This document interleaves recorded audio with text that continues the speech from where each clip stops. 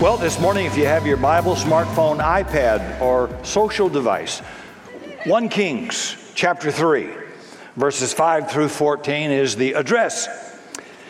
What would you say the biggest difference is between people who flourish in life, who have great relationships, and those who don't? Well, let me promise you, it's not what we mostly get preoccupied with. It's not mostly money, it's not mostly health, it's not mostly talent or good looks or IQ. Basically, it's wisdom. It's the ability to make really, really smart, good decisions. If you're an average person, you will make 70 conscious decisions every day. That's 25,550 decisions a year. Over 70 years, that's 1,788,500 decisions. I'm already past that. You put all that together, and that's basically your life. That's it. Dr. Albert Camus said, life is the sum of all your choices. You didn't get where you are today. Today is the result of the choices you've been making for many years. And the good news is you can change your choices. You really can. So that's who you are. That's what you build. Now that's kind of sobering because there are so many decisions. Well, it's easy to make a bad one. Bad decisions can cost people a marriage, your health, your financial well-being, a relationship with your children, your career, your happiness, even your soul. This is what Solomon says in the book of Proverbs. People ruin their lives by their own foolishness. And boy, that's just true, isn't it? Think of all the decisions you've ever made. We'll do a little mass confession. All the money you decided to make or spend or save. The people you decided to date or not to date. The food you decided to eat or not to eat. The words you decided to say or not to say. What you've done with your time, your relationships, your habits, your thought life. Anybody in this room ever make at least one decision you later regretted? Just a show of hands. Ought to be every hand in this room. Yeah, absolutely. We are just disasters at this. So the main truth I want to share with you this morning is that you don't have to face making all these decisions on your own. The text we're going to look at involves a guy named Solomon, son of David. He was a young man. He had recently now taken over the leadership of the whole nation of Israel as his father David has died. He realized he's in way over his head. No chance on his own. And he has this amazing opportunity given to him in our scripture. At Gibeon, the Lord appeared to Solomon in a dream by night, and God said, "Ask what I shall give you." Imagine having a blank check from God. What you want, you name it. Just imagine you had that opportunity. What would you ask for? If you could have anything you wanted, what would you ask for? Here's Solomon. You have shown great and steadfast love to your servant David, my father, because he walked before you in faithfulness, righteousness, and uprightness of heart toward you. And you have kept for him this great steadfast love, and have given a son to sit on his throne this day. And now, O Lord my God, you have made your servant king in place of David my father, although I am but a little child. He's referring to his youth and his inexperience. I do not know how to go out or come in. That's a phrase associated with leaders, meaning, I don't know how to do this job. And your servant is in the midst of your people whom you have chosen, a great people, too many to be numbered or counted for multitude. So give your servant, therefore, an understanding mind to govern your people, that I may discern between good and evil, for who is able to govern this, our great people? Would to God our political leaders would pray that prayer. I'm telling you, we'd have a different country. Solomon could have asked for anything in the world he wanted. What does he ask for? Wisdom. You ever done that? You ever just ask God for wisdom? Notice God's response. It pleased the Lord. I love that. It pleased God. It pleased the Lord, Solomon asked this. And God said to him, because you've asked this, and you haven't asked for a Lamborghini or for yourself long life or riches or for the life of your enemies, but you've asked for yourself understanding to discern what is right, then I'm going to do that according to your word. Indeed, I'm going to give you now a wise and discerning mind, so that none like you has ever been before you, and none like you shall ever come after you. And I'm going to give you what you didn't ask for, riches and honor, so that no other king shall compare with you all your days. And if you will walk in my way and keep my statutes and my commandments, like your father David did, then I will even lengthen your days. God is thrilled. Solomon asked for wisdom. A guy named Bob Merritt wrote this: a part of what God seems to be saying is that if you pursue wisdom, many other aspects of well-being will always follow. Financial well-being, because people of wisdom work hard, save well, give generously, and they don't get trapped by a lot of debt. Physical well-being, long life, because people who are wise do things like eat well, exercise, get regular checkups. Honor and a great name comes to you. Why? Because wise people make choices of integrity. They do the right thing. They try to be fair to people. And we tend to be drawn to these people. And then success or effectiveness in your work comes, because wise people learn to use their time really, really well, and to be serious about their gifts, and they try to sharpen them and keep learning and growing all the time. That's part of what wisdom does. Man, this thing just makes you better and better and better. No wonder Solomon would go on to say, get wisdom. Though it cost you all you have, get understanding. Esteem her, she will exalt you. Embrace her, she will honor you. In other words, don't be stupid. You know, everything has a limit except stupid. And God says, you have no idea if you'll start now, even if it's late in life, start now. And what I'm going to give you 5 simple principles from God's Word about how to make smart choices. You're going to have a good life. You're going to end up well. You're going to finish strong. This is not a sad note, but a happy note. Dr. Buckner Fanny just passed away, 1 month short of 90 years of age. I love that man. He served in a church in this city for 42 years. 50 years serving Jesus Christ in ministry. A faithful, happy, vivacious man who never met a stranger, who was a unifier, and my friend. He's preached in this church many times, and he stood on this platform and dedicated this church when we had no roof yet, just concrete slab. And we had the building. We put the chairs up here, and I'm so honored that he brought that word of dedication. He ran his race. He lived it well. He finished strong. God bless you, Buckner Fanny, and God bless Martha, his wife, and his family. And I tell you, it wouldn't be sad to bury somebody like that. 90 years of doing it right, finishing strong, and leaving a legacy. You can do that. Yes, you can. That's not luck, that's choice. So he says, get wisdom and get understanding. And our biggest regrets are usually decisions we wish we could take back. But time doesn't work that way. So let me walk you through how to pursue what Solomon did. How do you make great, God-honoring, life-giving decisions? Think about some area this morning in your own life where you need to make an important decision. Maybe it's work. Maybe it's as a parent. Or you got a kid who's an issue. Maybe it's in your marriage. Maybe it's in your financial life. Maybe it's how do I handle my time? Or how do I handle the talents God's given me? Actually try to put this into practice this week. So here we go. Number 1, pray. Ask God for wisdom. Just begin where Solomon did.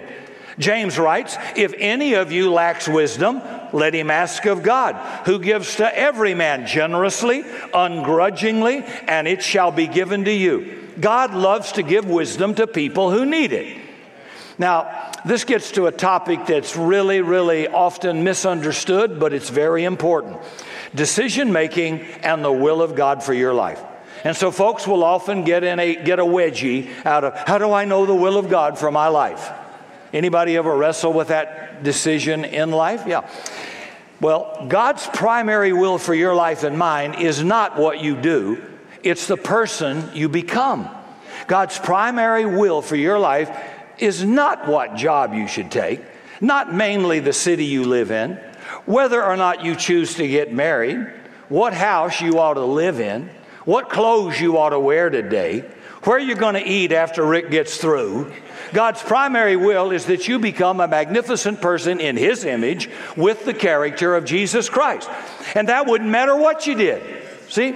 And no circumstance can prevent that from happening. Now, we all understand, especially if we're parents, that as a parent, would you want kids where you have to tell them their whole life long, wear these clothes, take this class, go to that school, apply for this job, marry that person. Well, as a daddy, that would be good. Marry that person. Purchase this house, brush your teeth, wash your hands. And you always have to tell them what to do as long as they live. No parent would ever want that, and neither does God. When you're a baby, we tell you, wash your hands, brush your teeth, clean up your room, pick that up, say thank you. But our ultimate goal is you can do that without me telling you anything, right? That's developing character and value. Well, God wants you to learn that from His Word as well. See, your main goal for your children is not for them to be little mindless gophers that carry out your instructions. Neither does God want you to be a mindless gopher in this world, a robot. He gave you a free will. Your main goal is that you become people of great character, judgment, and discernment. The only way to do that is to make lots and lots of decisions. And we have to let our children do it, and of course that means they'll make some wrong choices. But that's a primary way they learn. Anybody ever make a decision and you said, oh shoot, that was rotten, and you ain't never going to do that again? Hey, welcome to wisdom. Yeah, I'll tell you what, you'll learn from failure more than you will success. Sadly, some people don't learn. They just keep doing the same, get married 5 times, still keep doing the same dumb thing. Didn't learn a thing. Dumb. They're not smarter. They didn't get wisdom. They didn't learn anything. You've had 5 jobs. You've been fired for all of them. They all say the same thing, and yet it's a conspiracy against you. No, you're the jerk, and you need to just be honest and self-aware. It's all about choices. So God's will very often is, I want you to decide. Because decision, when He got the 5 talents, the 2 talents, and 1 in Matthew 25, He didn't say, now buy stock in Apple and do this. He says, go invest it. You choose. You decide. You risk. I give you that free will to do it. You go choose. Some of you think God has to tell you every day what to put on, when you can go to the bathroom, what you must eat. It's like, you're like this. God says, well, what do you want to wear? What do you want to eat? What would you like to? Well, everybody's getting married. Well, you want to get married? Well, not really, but everybody is, and they keep asking me. Well, don't get married then. That's not a good reason to get married. I mean, there's downsides to being single, but there's a whole lot of downsides to being married. And all the married folks said, boy, that's a fact. Yeah, you get some advantages, you get some. Nobody gets a clean slate. Everybody's got negatives. Everybody's got positives. God says, you choose. The Bible says, whoever finds a wife finds a good thing. God said, you find her. You got to live with her. You find her. This is Bible, folks. Thank you, boys. Shout me down. I like it. So, decision making is an indispensable part of character formation. God is primarily in the character forming business, not the circumstance shaping business. That's God's main will for you. So that's why when you face a decision, James does not say, if any of you face a tough decision and it's making you feel anxious, ask God to tell you what to do so you can be relieved of anxiety and all responsibility. Nope, doesn't say that.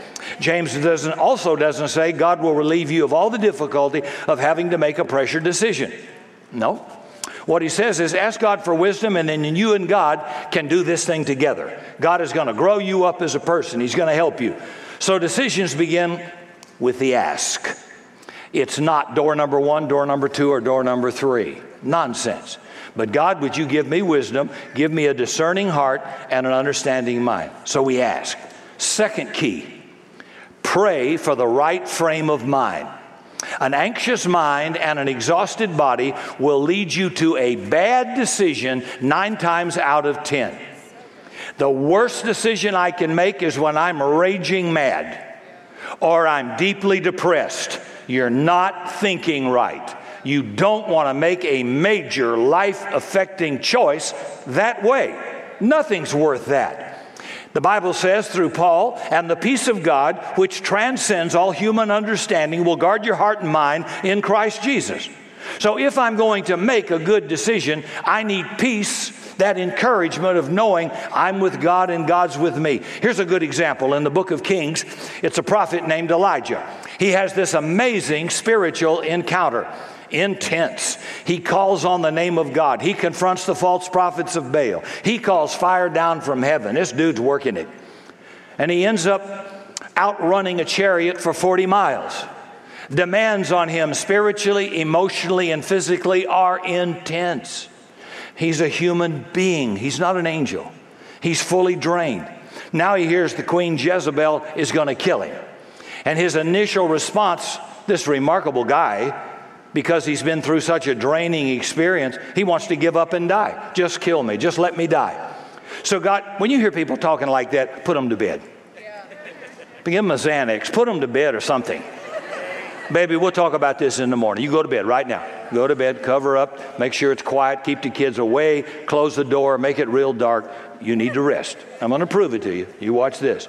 So, what does God do for his prophet? God gives him a giant timeout. God puts him to sleep for a long time, then gives him some food, then makes him go back and sleep some more, then 40 days of rest and being with God, speaking to God in prayer, and now Elijah is ready to decide how to respond. And that'll be the same for you. I've seen people make terrible decisions when they're exhausted, when they're drained and discouraged and tired. They would never make if they were in their right mind and at peace. That's part of why encouragement is so important to wisdom. You know, mostly wisdom is not about information, but also emotional management and self-awareness. When in the Bible or in real life, open book quiz, have you ever seen anybody make a great decision based on fear and exhaustion? Never. Never happens. So if you have a really important decision coming up and you find yourself depressed, discouraged, drained, and exhausted, it may be that God will lead you like Elijah to wait, time out, get some rest, some good food, and wait to make a decision until you have that peace that I belong to God, I'm his child, my well-being is not at risk, and the peace of God will guard or referee or umpire my heart and my mind. If I've got something troubling me in my spirit, that is the Holy Spirit telling you, don't, it may be no, it may be not yet. So it's a caution. God can't, you meet somebody and you say, I don't know, I just had a bad feeling. You don't have any indication anything's wrong. You don't have any evidence of any wrongdoing, but the Holy Spirit is also one of the ways God guides you. And inside, he's telling you, because I've heard people say, you know, I didn't feel good about that. That was God warning you, and you just blew right through the stop sign. So if you got to check in your heart or spirit, whether it's hiring somebody, whether it's in a relationship with somebody, marrying somebody, making a contract, doing business with somebody, and you've got that little check of, I'm not sure about it, wait. Back off and wait. That's God's way to protect you. Remember, he's for you, not against you. He's not throwing you to the wolves. Here's the third thing. So you ask God, be sure you're at peace, you're rested, you're not tired, depressed, or mad. You don't want to buy a big 80-inch flat screen TV during football season. You got the hotsy-totsies and you're all jacked up emotionally. Never buy anything when all your juices are flowing. This is not good. Because you might end up regretting that. You know, your brain's going to short circuit and it could really cost you. So that brings us to point 3. Consider the long-term consequences of your decision. You young people, think about what you're about to do. You're going to go to a party, you're going to drink, and you're going to drive. This can cost you on your record, can cost you insurance rates, can cost you tens of thousands of dollars. So you don't get a good credit. When you go to buy something or get credit, it's going to hurt you. You're a risk. So that's going to affect you. You think Johnny Manziel's going to get the break? It's like, it wasn't a one-time slip. This guy lives a slip. And I feel very sad for his parents and those who love Johnny. But he's out of control. He's a very gifted young man. I'm sure he didn't get up planning to destroy his life. But everybody, including secular media people, are saying Johnny's destroying his life. And that's sad because we can do an intervention, but that's about it. You still get free will to make your choice. So God's saying, if you drink, don't drive. Call Uber, I don't know. Jessica knows. Call Uber. Yeah, okay. Call a friend. Call mom and dad. Come get me. That's a smart thing to do. Or you don't want to end up like this kid from Texas who killed 3 or 4 people 3 times over the legal limit. Right? That's right. Then dumb mother fled to Mexico. They ought to put her in jail too. Just for being stupid. You know, being rich doesn't mean you're smart. That's a fact. Now you say, well, that's not politically correct. I don't care. I'm not a billionaire, but I don't care. It's just right. You just watch people do stupid stuff and they don't consider the outcome. And then they're old people and I wish I regret. Well, hey, God loves you. You're part of the kingdom of God. He wants you to make good choices so you don't live with regret. So you end up having a great life, a good life. My goodness gracious, I want my kids to have a great life. So one of the things that leads to terrible decisions is we get short-sighted when we make the choice. And one of the most common themes in the book of Proverbs, that's the book of wisdom. Every young person ought to read at least 1 chapter a day out of Proverbs. Get smart. And here's what he says. It's not good to have zeal without knowledge, nor be hasty and miss the way. Don't get married too quick. Don't go in debt too quick. Don't buy some car you might not can afford. You maybe can afford, but if you have any setback at all, you'll go under. Think about the long-term consequences. Think about pulling the trigger on a gun. Think about burglary in a home to support your drug habit. Those decisions have consequences, right? Think long-term. What's going to happen? Wise people talk to God about it. Is this a decision that could have serious implications down the road? God, help me see what's at stake here. Not just what will feel good in the moment, but what kind of a person is this going to make me in a day, a month, or a year? Wise people pause when they're making decisions, say, God, show me. Help me in this moment. Not just what would feel good, but this coming month, next year, in 10 years, what are the long-range consequences of this choice? There's a world of difference between making a decision based on what feels good to me right now and making a decision you're going to regret later. What kind of a person do I want most to be? What kind of values do I want most to live? What kind of life does God want me to create? Number 4, get wise counsel. Everybody can do this. If you want wisdom, don't do it all by yourself. Get around people whose character you trust, who have good judgment, and who care and love you. Tell them, I've got a big decision to make. Any advice? Speak into my life. And very often, God speaks wisdom to us through somebody else. Iron sharpens iron. Deep calls to deep. He who walks with wise men shall be wise, but a companion of fools shall be destroyed. Simple. Who are you asking advice from, if anybody? Proverbs 12, verse 15. The way of a fool seems right in his own eyes. Why? Because he's a fool. That's part of what it means to be a fool. The way of fools seems right to them, but the wise listen to advice. That means if you don't have a teachable spirit, you're not smart. You may be educated, you're not smart. And you won't finish well in life. Can you be coachable? Can you listen to advice? When I was 17 and going to buy my first car, I was in a rock and roll band. I had pockets of money. Things were good. Nobody could tell me anything. And my grandfather, who raised me in my teenage years in South Carolina, took me to a car lot and he said, Ricky, buy the Volkswagen.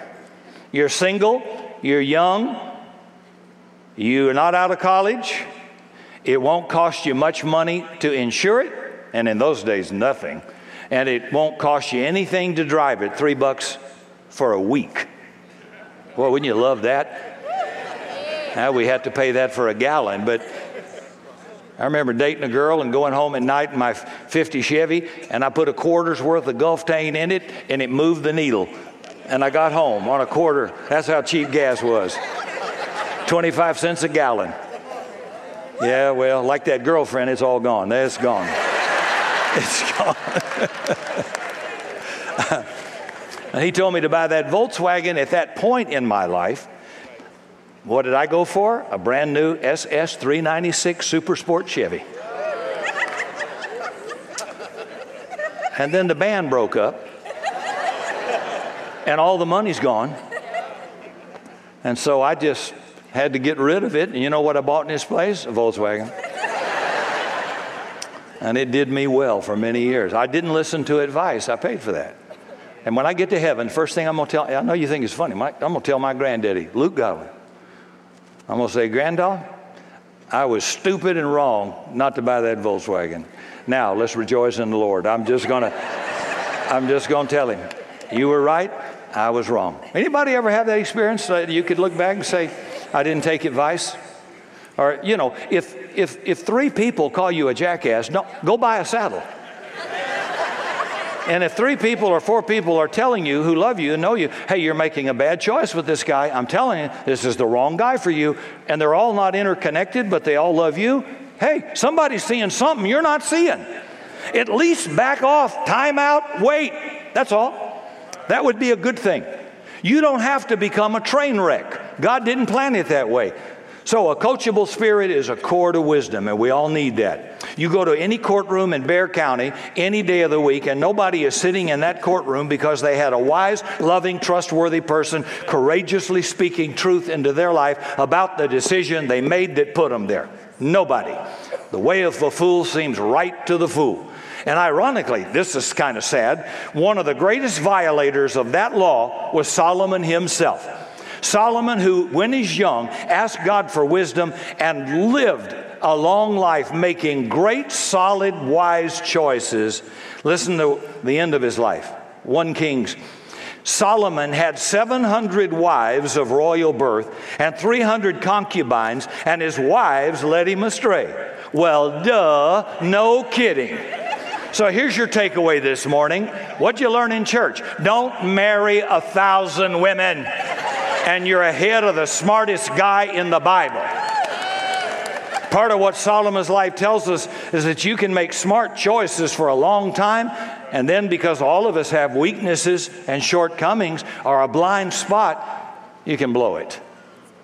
No matter how long you've been smart, he made a bad choice.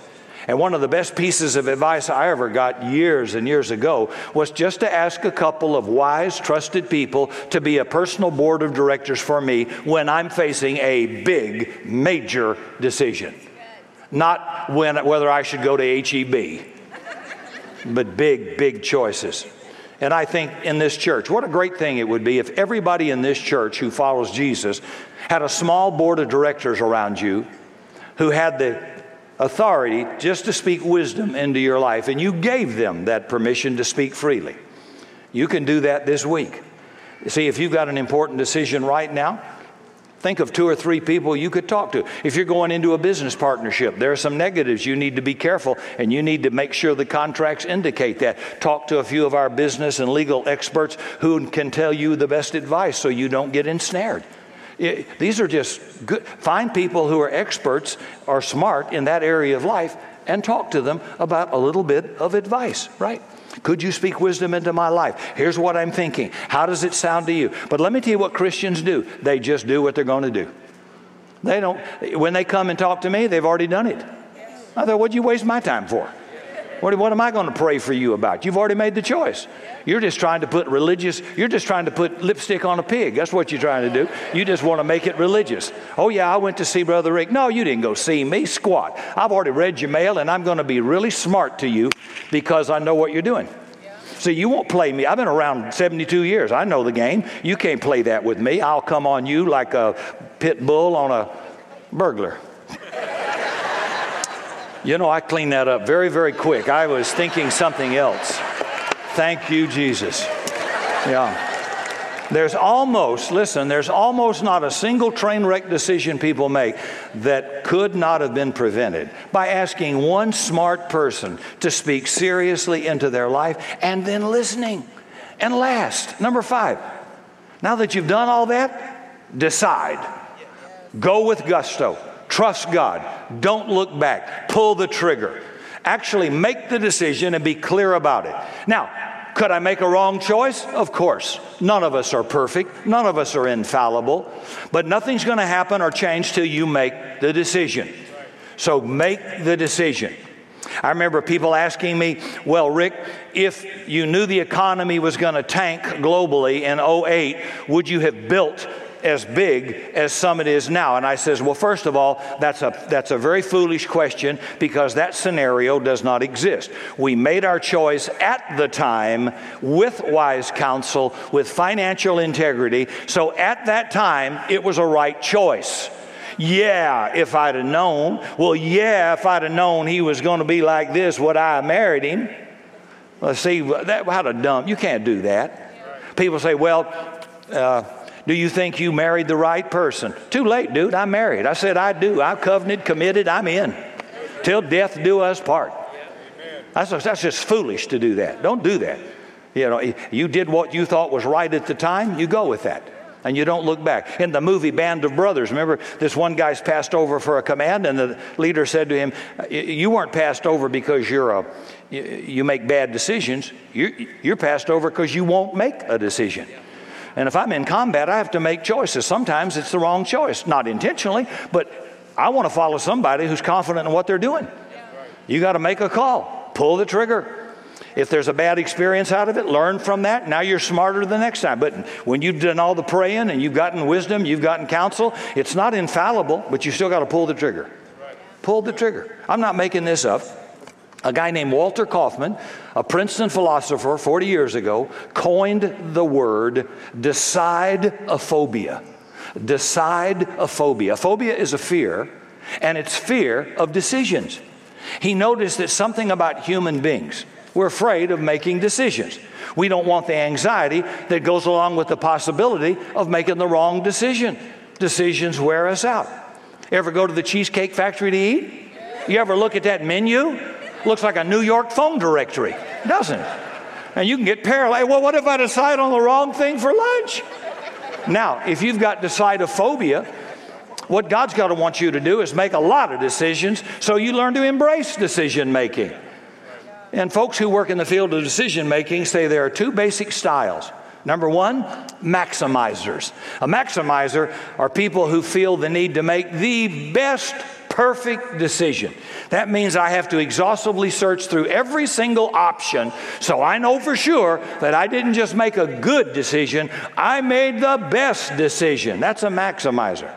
Then there are satisfiers. Satisfiers who look through enough good stuff and make a call. And if that's you, you're a satisfier. You'll look through your options until you find one that crosses your threshold of acceptability, then you pull the trigger. For example, if you're at a hotel and there's a television with 400 channels on it, if you're a satisfier, you'll start looking through the channels until you find one you like to watch. You watch it. If you're a maximizer, you're going to have to look through every single 400 channels because you're terrified you might choose the wrong thing without knowing what you could have seen. You are a mess to live with. And it's interesting when it comes to job searches. It's really important for young people to know. Maximizers, as you might expect, do intense job searches. They end up on average making 20% more money than satisfiers. But they're less satisfied with their decisions. They're more pessimistic. They're more anxious. They make more money, but they feel worse. So here's a great verse for this week. For God did not give you a spirit of timidity, but a spirit of power, love, and self-discipline. God wants you, me, us to grow in wisdom. That means this week there are going to be decisions you have to make, and you don't even know what some of those decisions are going to be forced on you. You don't even know yet. When Monty Williams was home and got a call, he had no idea how his life would change in one phone call with the death of his wife, the injury of his children. And that was not a decision on his plate that morning. That wasn't a choice he thought he would have to deal with. None of us do. So I'm saying there are things you know you're going to have to face, but there are always the unexpected things you didn't know, but you're going to have to make decisions. So the challenge this week, our adventure, is to practice making decisions with God to grow in wisdom. And you can start tomorrow. How am I going to get up? Anybody get up on the wrong side of the bed? Well, go home and get up on the opposite side of the bed then, for crying out loud. You just get up, you're already depressed, defeated, negative. Oh, I've got so much to do. Like, join the club. But you don't have to get up that way. You can actually decide. You know, years ago, somebody gave me this advice. He says, when you wake up, you actually lay there for a couple of more minutes. He says, do this. Just quote the Lord's Prayer or the 23rd Psalm. The Lord is my shepherd, I shall not want. And do that every morning. I get up and do this every morning when I'm laying there awake and hadn't rolled over to get out of the bed. Lord, thank you for the gift of life. Oh, I'm awake, I'm alive. And this day, you are my shepherd, my guide. Give me wisdom to make choices that I will have to make today and help me to make the right ones. To get up on the right side of the bed is to make such a difference. Such a simple, quick thing to do. Ask God to direct you that day. You greet people, decide how you're going to greet people. Smile, embrace, warm, friendly. When you get in a car, you can play a song, or like me, you can sing terribly, but alone. That gives you great joy. If you feel stuck at work, you can get up from your desk, go walk around, talk with God in your heart and mind. God, here's what we're doing today. Here's where I need help. I need wisdom. Just get up and take a break and ponder and ask. And it will come. I'm telling you, it may come through a friend, a person, a phone call, or just an intuitive feeling. It'll come to you. And at the end of the day, take a few moments, look back at the decisions you've made. Learn from them. And say, God, now be with me tomorrow. Let me close with one important thought, and this is the most important. Some of you are already thinking, it's too late for me, Rick. I've already made a decision so bad, you're going to have to put it in the can't be redeemed category. I blew my marriage, now it's over. I alienated a child, now they won't talk to me. I violated my integrity in a public way. I betrayed my values. I sinned. This is the most important statement I will make. You are not saved by the quality of your decisions. You are saved by the grace and mercy of God. And that's a good place to say amen. You are not saved by the quality of your decisions. You are saved by the grace of God. You've never made a decision so bad, God can't forgive it. Last illustration. Jesus is on a cross. His life is about to expire. A guy next to him is on a cross also.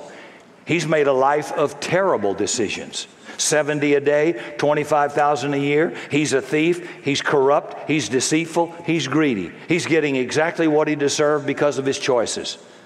But the last decision he makes is to cast his life into Jesus' care. Lord, remember me when you come into your kingdom. And Jesus said, all right, I will. This day you will be with me in paradise. See, with God, the decision that matters the most is the one you make right now. For more information on Summit Christian Center and Rick Godwin, visit summitsa.com and connect with us on social media.